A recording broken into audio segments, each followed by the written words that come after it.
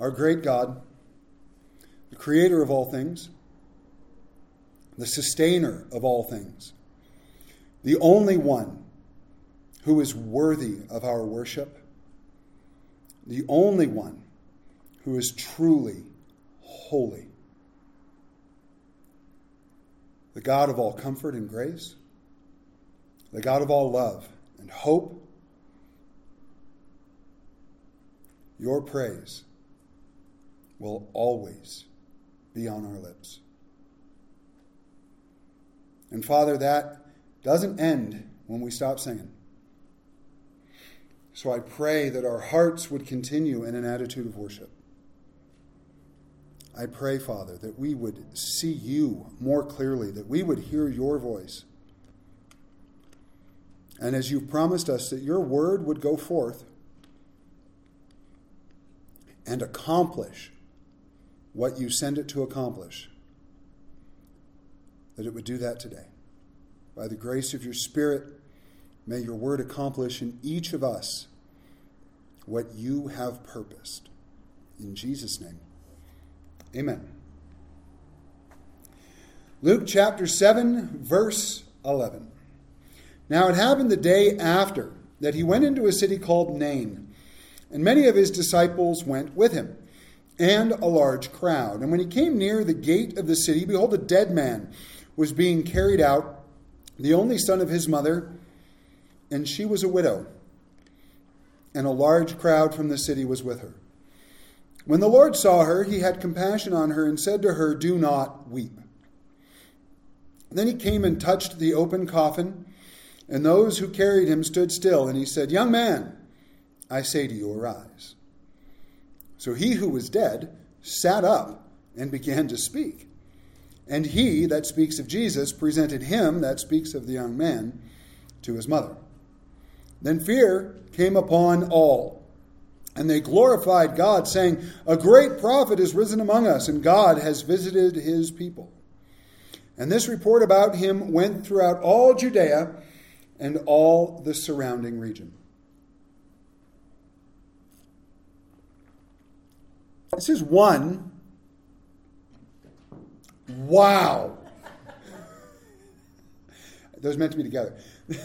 This is one of three resurrections we see Jesus perform in the Gospels.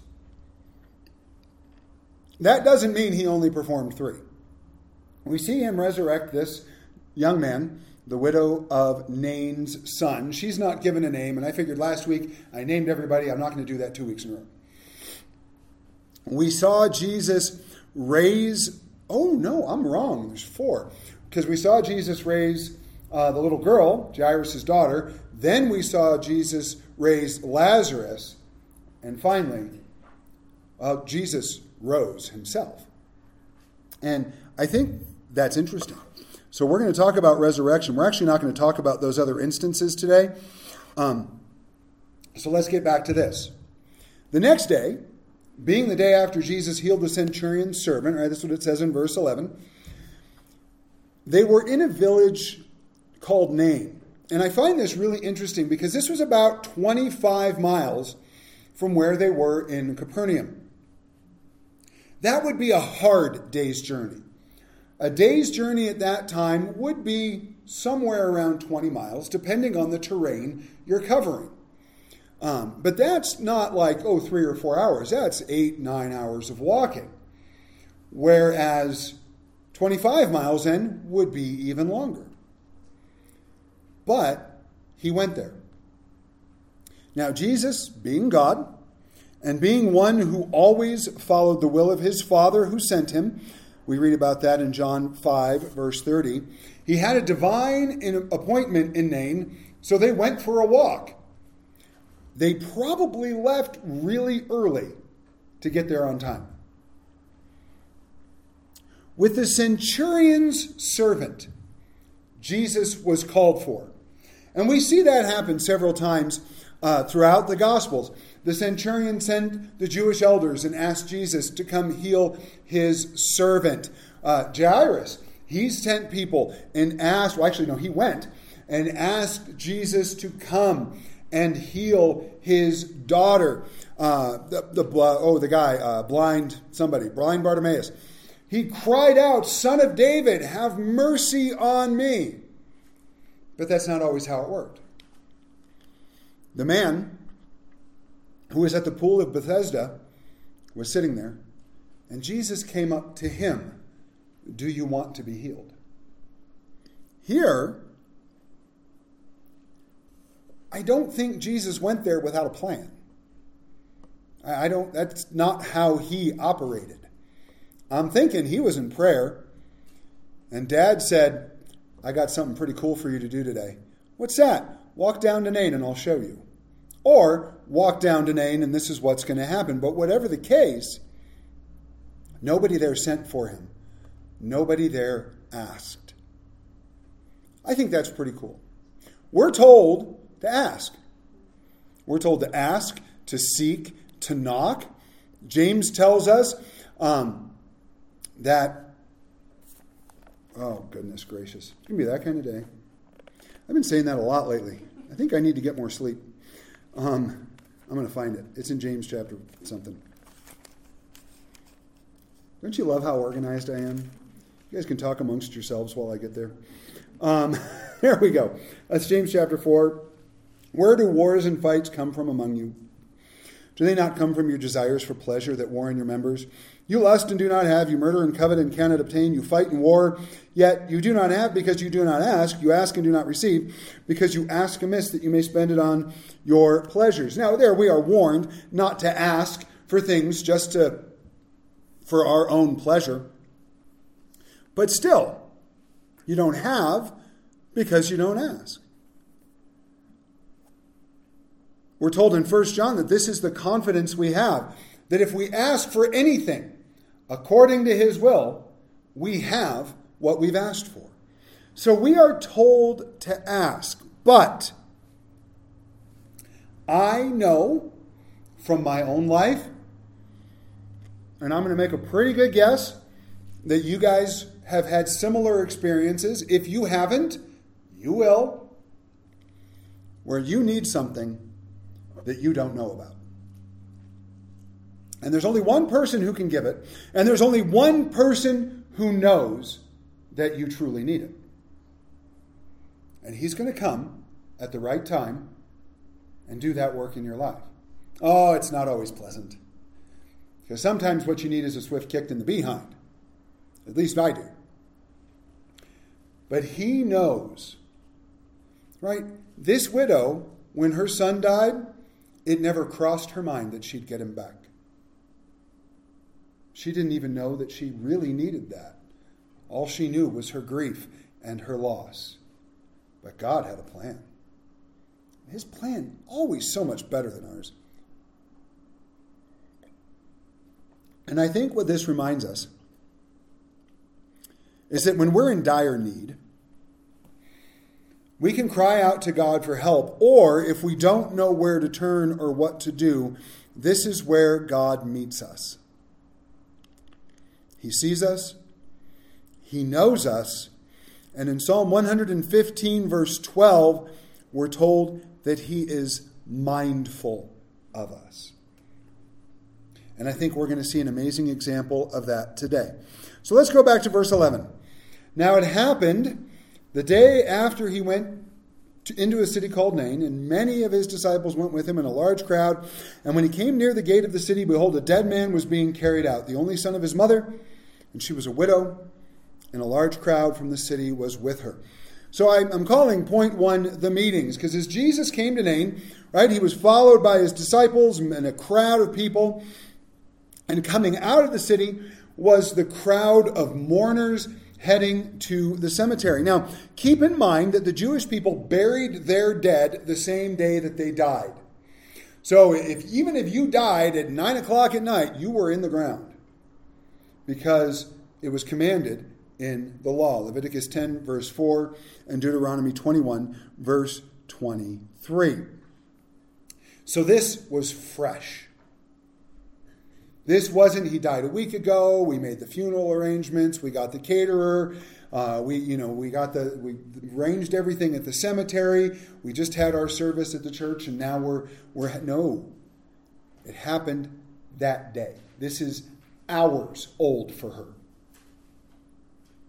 Now, Warren Wiersbe. I love Warren Wiersbe, and I often read his commentaries. I don't always give him credit. Oops. But I like to read his commentaries. And he pointed something out here that I thought was amazing that I wanted to share. He points out that there are 4 meetings that take place. The first one is a meeting of 2 very different crowds. You have one crowd that is rejoicing over the work of God, and then you have one crowd that is mourning and lamenting the death of this young man. 2 very different crowds, 2 very different mindsets. And I think that can happen in church or to us in general in life. You can be one of those crowds. Maybe you're rejoicing in what God is doing, or you're mourning or lamenting something else. We're going to come back to that. Then we see 2 sons. 2 only sons. We see Jesus being the unique and only Son of the Father here on earth to die for our sins and be resurrected. Now, when Jesus is called the only Son, my wife and I have only one son, but we have 3 kids. Now, Jesus, when he's called the only Son, he is the only one of his kind. There is no other son like him. And the Bible makes that very clear. But he was still an only son. And then you have the only son of this mother. She was a widow, so she didn't have a husband. She didn't have any other children. And now she had her only son die. Now, he was about to be resurrected, but she didn't know that. We have 2 sufferers. Jesus is called a man of sorrows and acquainted with grief in Isaiah 53, verse 3. And the widow was suffering greatly at the loss of her only son. Because it's not just that she lost her only child, which is horrible. But now she didn't have any way to care for herself any longer. That was the way it worked back then. You didn't work a lot of years, put a bunch of money in your IRA, and get to a certain age and you start drawing on it. That didn't happen back then. You had kids so that when you got old, your kids could take care of you. And then those kids would have kids for the same purpose. I hope my kids are listening. So this was not just the devastation of losing her son. She may have, and I don't know this for a fact, but considering people got paid daily back then, they didn't get a paycheck every 2 weeks or whatever, she may not have known how she was going to eat the next day. It may have been that desperate. And that level of suffering. And then we see 2 enemies. We see death, which death is our enemy. And we see death's enemy, the one who would gain a decisive victory over death for us, as a glimpse of that victory when he raises this man back to life. 1 Corinthians 15:26 tells us the last enemy that will be destroyed is death. Now, spiritually speaking, each of us is on one side or other of these meetings. Either we are rejoicing in the work of the Lord or we are lamenting death in the world. Either we are on the side of the Son who brings life, or we are among the sons and daughters who face death. Either we let Jesus take our sorrows and griefs on the cross, or we bear those sorrows ourselves. Either we are resting in Jesus' victory over sin and death, or we will suffer the defeat of sin and our lives. To me, the choice is quite simple. God actually, through Moses in Deuteronomy 30, verse 19, said this to his people: "Today I have given you the choice between life and death, between blessings and curses. Now I call heaven and earth to witness the choice you make. Oh, that you would choose life, so that you and your descendants might live." In verse 13 and 14, we see the resurrection. When the Lord saw her, he had compassion on her and said to her, "Do not weep." Then he came and touched the open coffin, and those who carried him stood still. And he said, "Young man, I say to you, arise." And so he who was dead, verse 15, sat up and began to speak. And he presented him to his mother. Now the word Jesus uses to call this man back to life as egiero. And it can simply mean to wake somebody up, or to tell someone to get up if they are sitting down or lying down. But it can also mean to rouse or wake someone from death. I love that there is a word that means that. We have a word that means to wake someone from death. We say resurrection, or bring back to life. But bring back to life is weak. I like resurrection. It's different than when Jesus rose Jairus' daughter. And it kind of dawned on me, and I thought about that a little bit, because we're actually given what Jesus spoke there in Aramaic, Talitha Kumi. Little girl, arise. We actually thought about naming one of our daughters Talitha, because it means little girl. I don't remember why I got voted down on that, but that was a long time ago. But here he uses a different phrase. The other one just is to get up. This one is to call back from death, even though he did the same thing in both situations. So first, real quick, young man here simply means he was under 40. Some people think this was a child that was raised. He may be 8 years old or 10 years old. But the word young man here simply means he was under 40, which is really depressing because I am not under 40 anymore. So biblically speaking, I'm no longer a young man. But we'll start with Jesus' reason. When Jesus saw what was going on, our Lord had compassion on this woman, because he is our high priest who can sympathize with our pain. Hebrews 4:15 tells us that.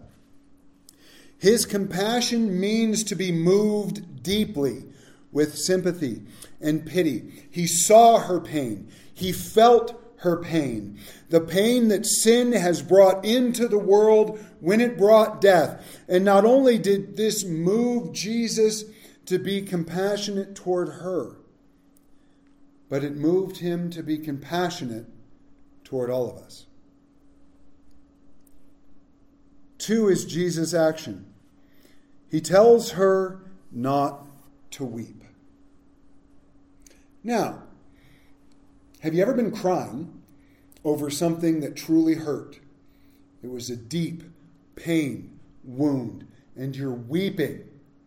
And had somebody come up to you and say, "Would you just stop crying?" I don't think that's what Jesus said. I don't think that's how he did it, because he was being compassionate. I think, just me, that when he looked at her and when he said, "Do not weep," it was to point out to her that he was going to do something that was going to bring her hope. He was going to take away the reason she was crying. Most likely, she was wailing loudly, because that's what they did back then. See, if Weston was in here right now, he would have been the perfect spot just to let it all out, right? Anyways, Jesus walks up to the coffin, and he touches it, and those burying it stop. And I don't know why. Right?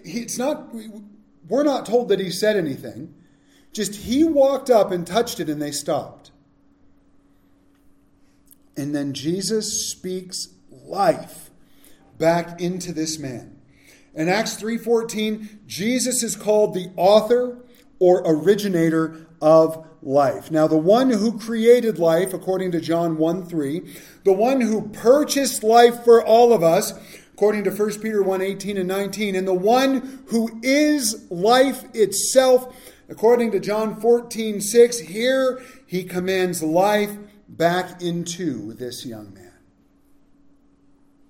I love it. He's the only one who can do that, by the way.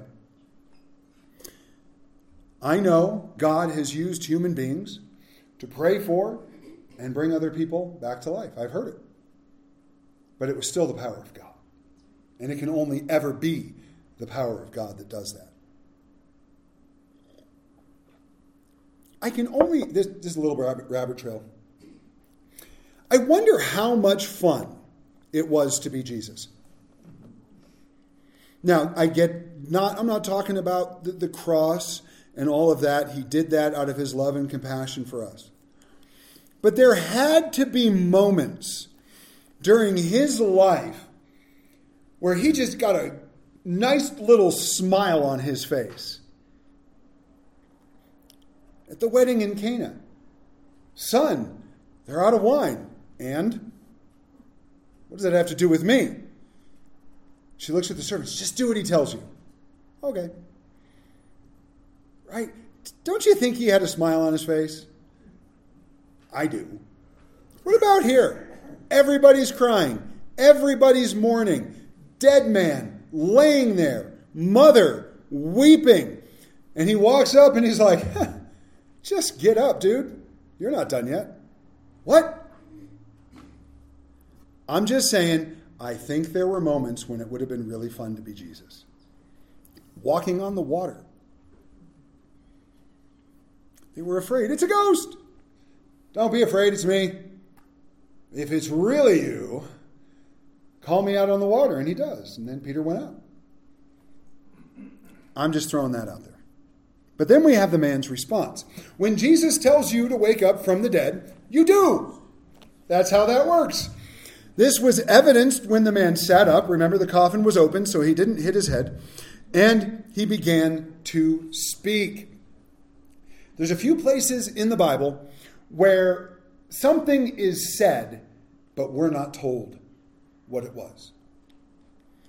When the seven thunders speak in the book of Revelation, John went to write it down. And the angel told him, don't write that down. Nobody gets to know. Not until it happens.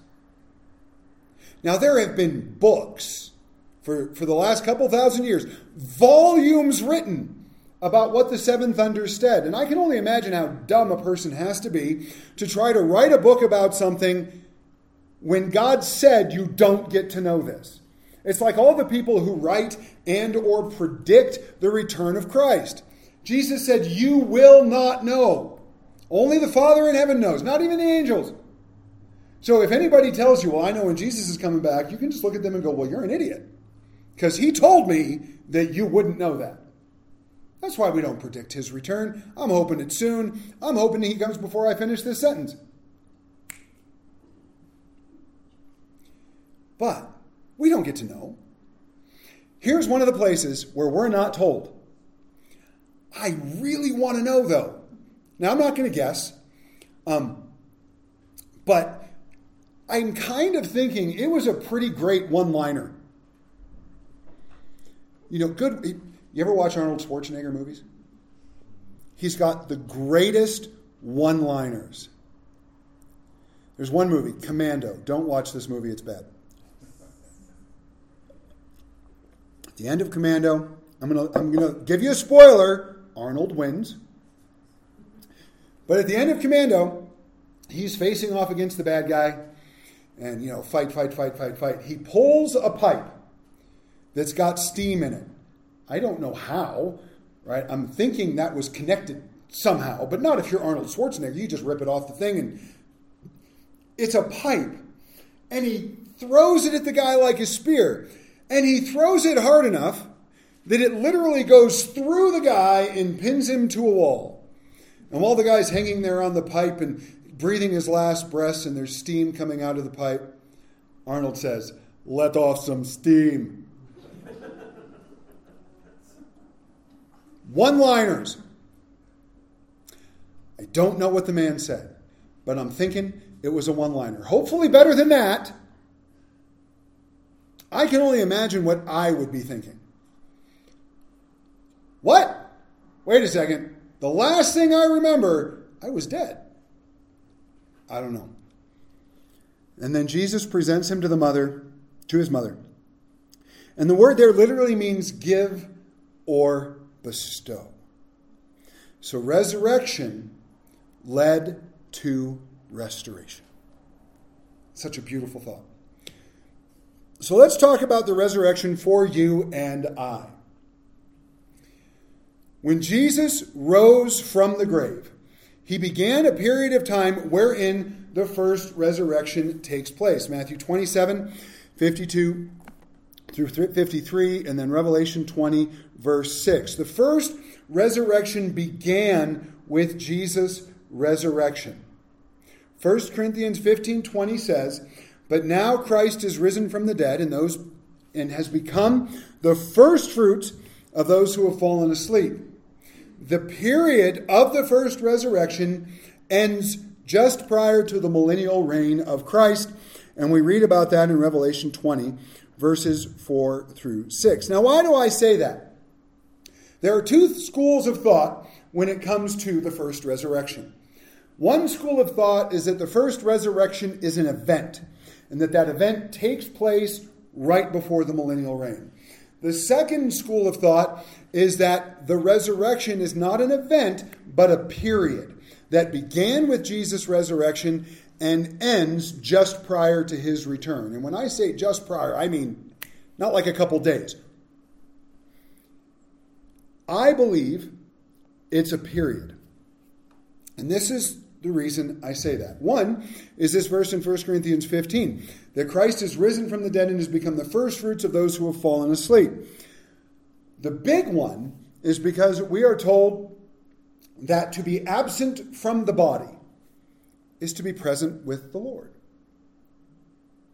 That's a promise to us. When the thief on the cross next to Jesus said, "Lord, remember me when you come into your kingdom," Jesus looked at him and said, "Today you will be with me in paradise." Now, there's all kinds of really fun theological arguments, and we could have a lot of fun talking about it, because there are some who think, well, yes, so to be absent with the body is to be present with the Lord. So when our physical body dies, our spirit goes to be with the Lord. But we don't get our resurrection body until the millennial reign. Why? Well, because, you can't actually find a really good scripture to support that. 1 Corinthians, as you continue in 15, says, we'll all be changed in the moment, in the twinkling of an eye. The other way sounds like we have to wait. I hate waiting. So I believe that the resurrection is a period of time. And there's a lot of really smart people that they don't agree with me. I agree with them. There are some who go the other way, and they say it's an event. This is not something I would argue over. This really falls under the terms or the umbrella of eschatology, and I don't like arguing over eschatology. We're all going to agree that we're going to be raised for eternity, which is awesome. But there are two resurrections. One is a resurrection to life. The other is a resurrection that is called the second death, which ends in eternal punishment in the lake of fire. You also read about that up in Revelation chapter 20. Two resurrections.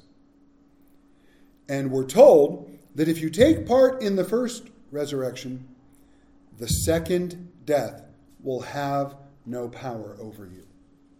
So how do we take part in the first resurrection?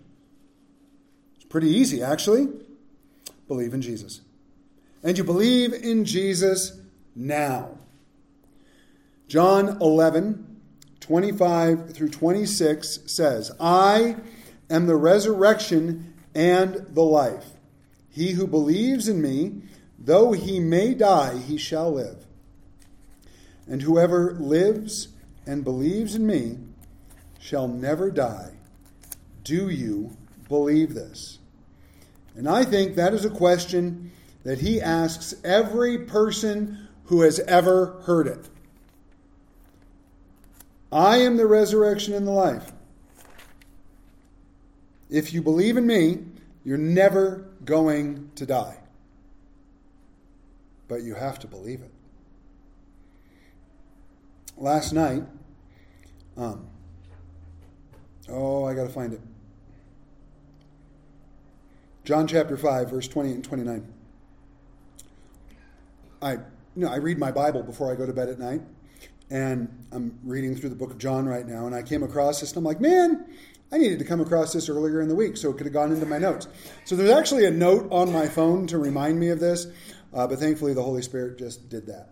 See, Holy Spirit's better than an iPhone. John 5:28. Do not marvel at this, for the hour is coming in which all who are in the graves will hear his voice and come forth. Those who have done good to the resurrection of life, and those who have done evil to the resurrection of condemnation.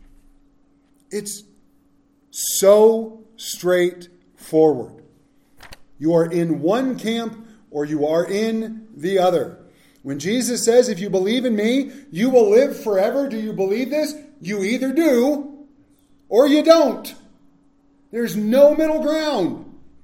There's no, well, I hope when I get to heaven that I'll have done good enough to get in. You are lost. And if you don't change it by receiving Christ as Savior, you're lost forever.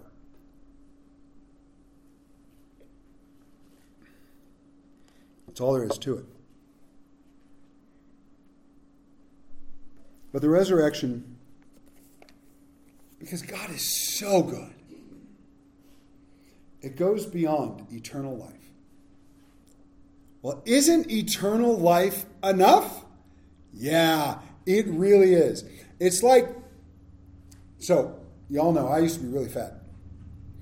And one of these days, well, some of you have seen a picture. One of these days, I'll just put one up there, and you'll see how big I really was. I was the scourge of the buffet.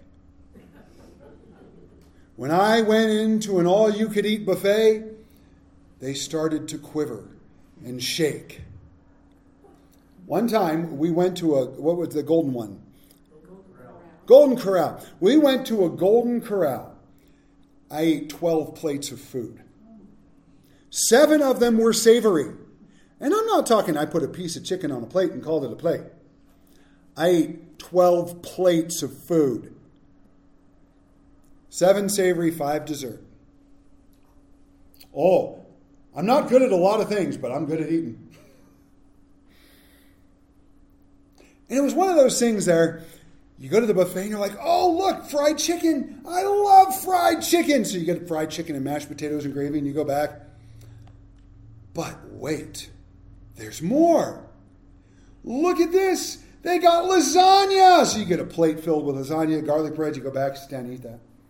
But wait, there's more, because then they put the prime rib out, or then they put the steaks out, or then they put the barbecue ribs out, and there's just always more, and there's always more. And then all of a sudden there's dessert, and there's 84 desserts and an ice cream machine, and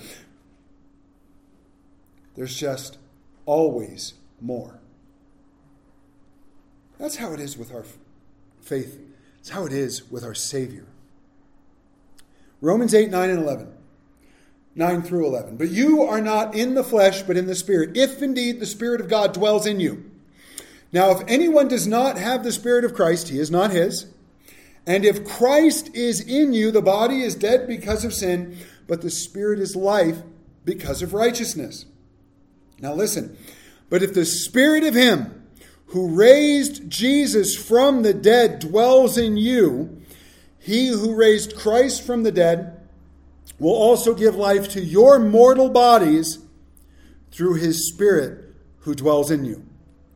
The resurrection power of the Holy Spirit lives in us to empower us for a life that honors God now and is the guarantee of our eternal life, according to Ephesians 1:13 and 14, when our physical body dies and we take part in the first resurrection. Think about that. Try to comprehend what that means, because I can't. The power that raised Jesus from the dead lives in you as a believer in Christ. And we walk around like we have nothing. Now, I'm not saying we should walk around like we are everything, because we're not. But we have that power in us. Now, that power is not there so we can do whatever we want. That power is not there so we can get our will done. That power is not there so we can impress other people, so we can be famous, blah, blah, blah, blah, blah, blah, blah. That power is there so we can honor Him with our lives. So we can accomplish His will and His purpose and expand His kingdom while we're here. But we do have that power. It's absolutely incredible. If you want to hurt your brain this week, just take 5 minutes on every given day and think about the fact that the God of all creation dwells inside of you. But how? Well, we know through the Holy Spirit. Yeah, but how? I don't know. How much power is that really? Well, it was enough to create everything that exists and to raise Jesus from the dead.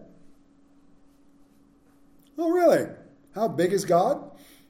The Bible says that He holds the universe, which they estimate to be some 15 billion light years across, in the span of His hand.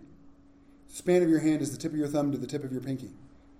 Now, I was really excited when I got big enough that I could palm a basketball.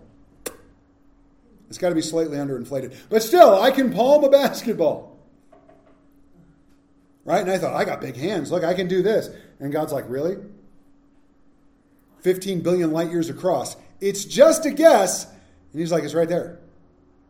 And yet, He knows the number of hair on your head. He knows you're lying down and you're waking up. He knows every thought, every action, because He loves you that much. And just to make it better, He said, here, I'm going to give you the greatest power in all of existence to dwell inside of you. Not to do what you want, but so you can do what I want. Verse 16 and 17. Fear came upon all. Well, yeah. And they glorified God, saying, a great prophet is risen up among us, and God has visited His people. And this report about Him went throughout all Judea and all the surrounding region. 3 responses to this miracle from those who witnessed it: fear, glory, and recognition. They were seized with fear. This is not anything that any of them had ever seen before.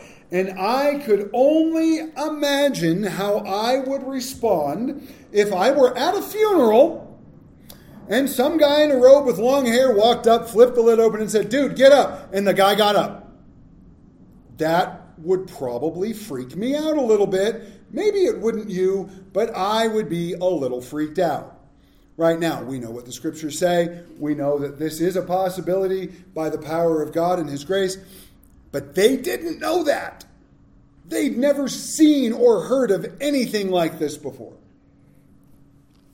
So they responded with fear, which I think is a proper response. A reverence for who God is, for all He does, for His power, His perfection, His love, His grace. I think it's appropriate in this situation and in every situation.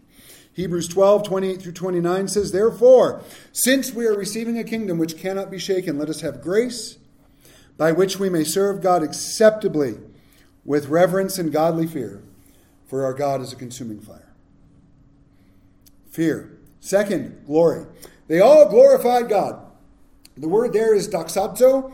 It's where we get doxology, and it means to render glory, honor, or magnify. Now, when a genuine work of God takes place, God will always be the one to receive the glory. Whether it's a human being that he works through or something else, God is the one who must receive the glory. And whenever a person or a church or a ministry or anything else, they try to take the glory for themselves, nothing good will come of it. Nothing good will come of it. Do you remember Nebuchadnezzar? Well, maybe you not remember, but you've read about him way back in the book of Daniel, chapter 4. Nebuchadnezzar was warned. Your pride is going to cause you problems. And Daniel comes to the king and he goes, may this be for somebody else, but here's the deal. If you don't give God glory, you're going to basically become like an animal and live out in the forest for a while. And a year goes by. Nebuchadnezzar, he does a decent job. Then he's walking out on his patio's roof, overlooking the city of Susa, which, according to reports, was a magnificent city in the ancient world. Look at the kingdom that I have built. Oh, bad idea, Nebuchadnezzar. At that moment, a voice from heaven speaks and went, nope, Now that prophecy's going to come true. And for 7 times, maybe it was 7 years, maybe it was 7 months, maybe it was 7 seasons, we're not actually told, Nebuchadnezzar was insane. He wouldn't take a bath. He was eating grass. His fingernails grew. His hair grew. He wouldn't wear clothes. According to history, the only reason the kingdom remained under his power is because of Daniel. That not only did Daniel take care of Nebuchadnezzar and keep from the rest of the kingdom what was going on, but he ran the kingdom in Nebuchadnezzar's place until one day Nebuchadnezzar looked at heaven and he humbled himself. And then God brought him back. And then Nebuchadnezzar wrote his testimony. He is the only pagan king who wrote an entire chapter of the Bible. Daniel chapter 4. God is the one who gets the glory. Romans 4:20, he did not waver at the promise of God through unbelief, but was strengthened in faith, giving glory to God. So if you ever see somebody talking, oh, look at this great ministry I built, or look at this wonderful church, or look at the... Step back. The third thing they did was recognize. The people recognized that Jesus was a great prophet that had risen among them and that God had visited his people. Now, does this mean that they recognized that Jesus was indeed God or their Messiah? I don't know. But they did recognize the work of God through him. And of course, Jesus is God. Titus chapter 2, verse 11 through 14 says that the grace of God that brings salvation has appeared to all men, teaching us that denying ungodliness and worldly lusts, we should live soberly, righteously, and godly in the present age, looking for the blessed hope and glorious appearing of our great God and Savior, Jesus Christ, who gave himself for us, that he might redeem us from every lawless deed and purify for himself his own special people, zealous for good works. So we're going to close. Today, we looked at 2 inevitable realities. Everybody says 2 things are guaranteed in life, death and taxes. But I'm going to tell you that there are 2 things that are guaranteed, death and resurrection. Because of sin, we will all die. Unless the rapture happens, because of sin, we will all die. And no matter what your belief in Jesus is, we will all be resurrected. The type of resurrection, which one of the 2 we participate in, is determined by our relationship with Jesus now. Do you want to be part of the first resurrection? The resurrection to life? The resurrection of Jesus Christ that promises us life now and eternal life to come? Or, wait for it, do you want to be part of the resurrection that leads to judgment and eternal condemnation? Head scratcher, right? Which one do I want to be part of? It amazes me that we have to ask this question. I've met too many people who have chosen the latter. It breaks my heart and it boggles my mind. The fact of the matter is the choice is yours. Now, it's all God's work. Your choice doesn't save you. God saves us. But we have to choose to receive that free gift of salvation. And we are invited by God over and over again throughout the Scriptures to choose life. So I'm going to do what I always do. Close with a couple questions. The first one, have you chosen the free gift of salvation and eternal life that is offered to you by God, which has been accomplished for you through Jesus' death and resurrection? Which one have you chosen?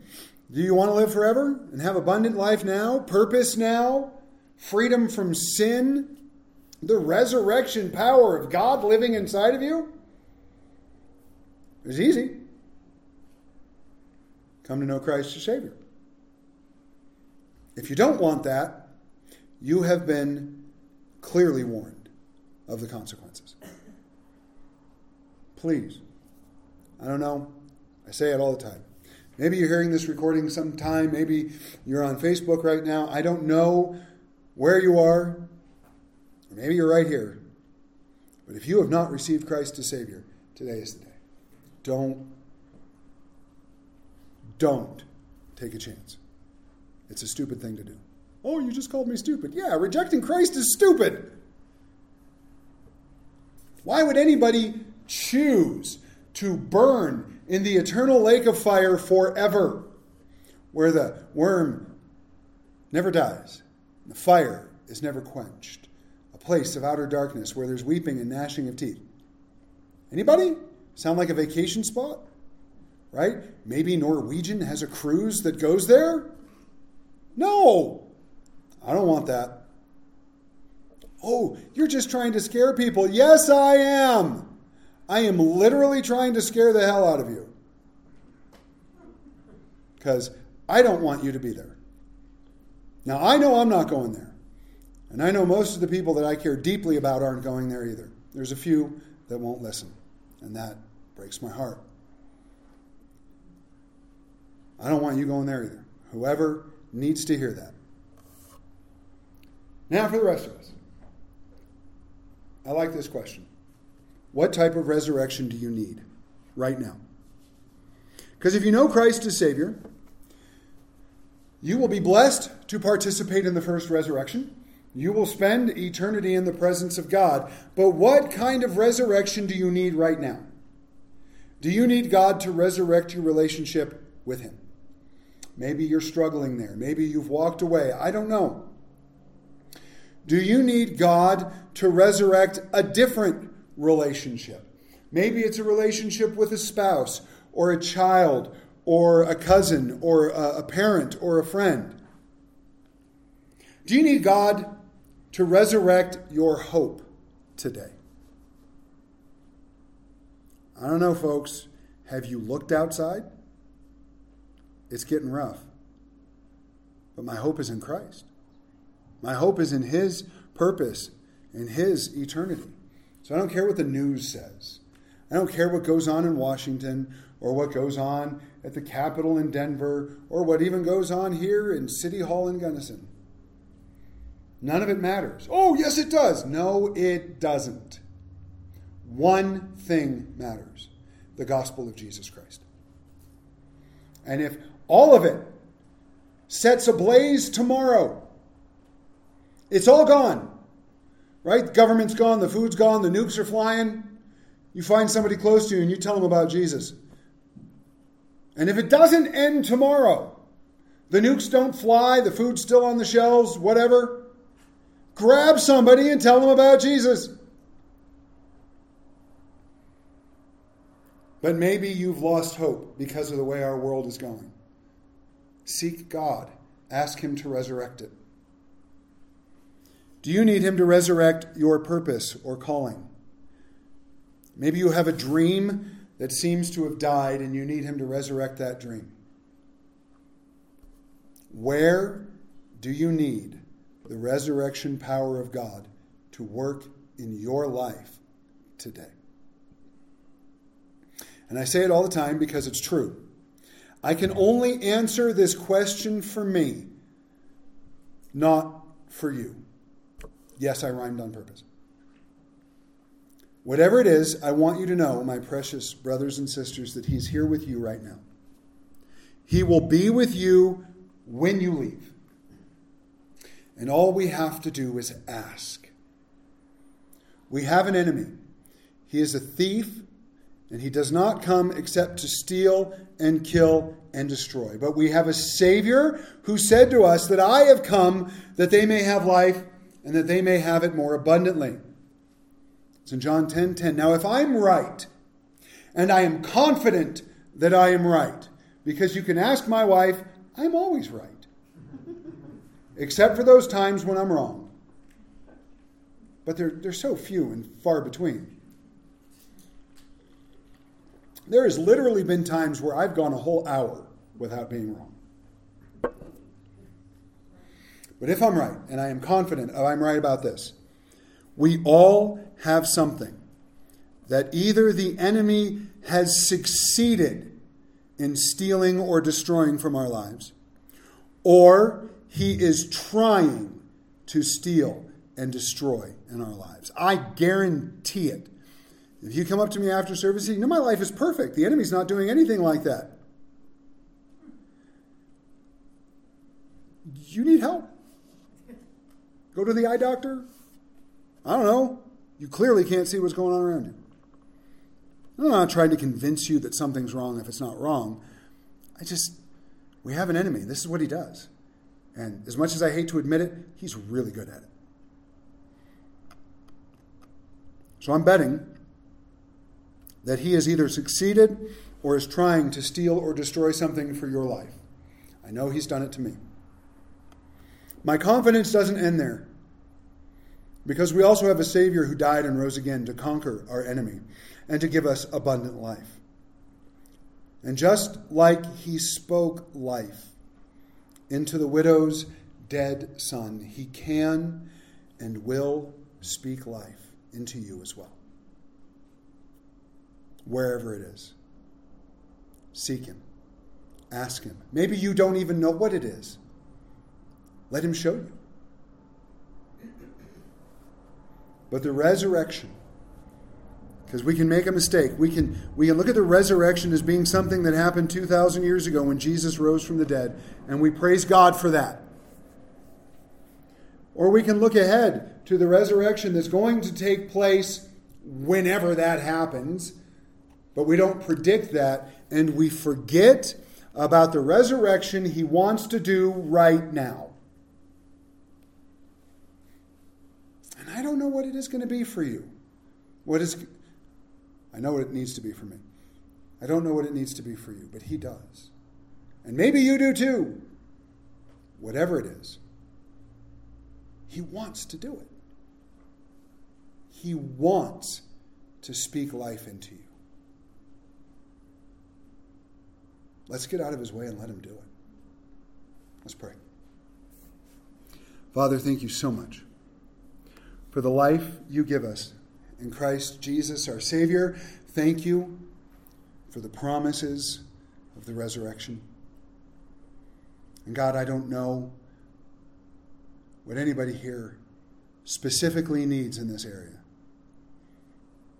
Maybe they need just to become part of the first resurrection. If there's anybody listening who needs that, don't go anywhere without fixing that today. And for those of us who know you, God, I give you glory that you have saved us, and I ask that you would speak life into us. Whatever area of our lives need that, Father, speak life into us, we ask. Not so we can be great, but so that we can show the world your greatness. In Jesus' name, amen.